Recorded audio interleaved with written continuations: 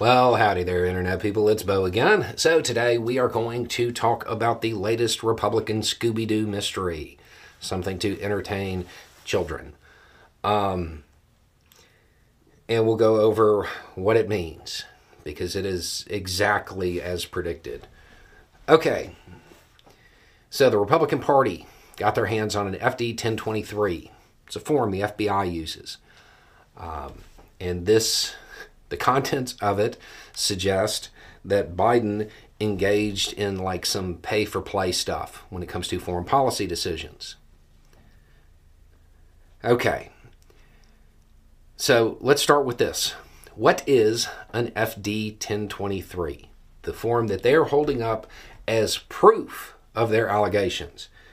It is, and I quote, to record unverified reporting from a confidential human source. That's what it's used for. Unverified being the key term. When this subject first came up, I said that they were specifically looking for this form because they knew the information on it was wrong. But it has the FBI logo on it, and they can hold it up as proof, which is exactly what they're doing. They know that the information is unvetted, unverified, but they're trying to trick their base. To put this into clearer perspective, if you were a confidential source for the FBI, you call up the FBI, you say, hey, Marjorie Taylor Greene met with me. She gave me $15,000 of campaign money illegally for me to drive out to Area 51 and ask them about Jewish space lasers. And she has an alien in her basement. They would write that information on an FD-1023 without ever looking into it, because that's not what the form's for. The form is to record the information presented to them by a source, not say that it's real. It's more like taking notes of a conversation. That's what they have. What is the allegation? It's the Ukraine stuff again. It's the Ukraine stuff. Stuff that has been gone over time and time again. And I have a video on it if you want to watch. I think it's called like Journalism 101 in the Biden-Ukraine timeline or something like that. What you find out if you look into this is that, sure, it looks like Hunter Biden did something shady, something that I would personally consider unethical, leasing out his name like that, but nothing illegal. It's also worth noting that as far as I can tell, the report, the FD-1023 that the Republican Party got their hands on, it kind of says that a source knows somebody who made this claim about the pay-for-play, but the proof, well, they don't know where it is. They can't find that, of course.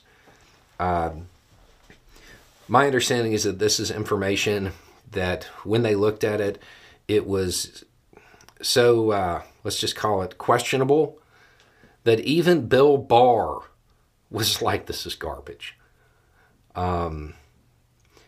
So, what are they going to do with it? They're going to hold it up. They're going to lie to their base. They're going to say it's proof that the Biden administration did something wrong.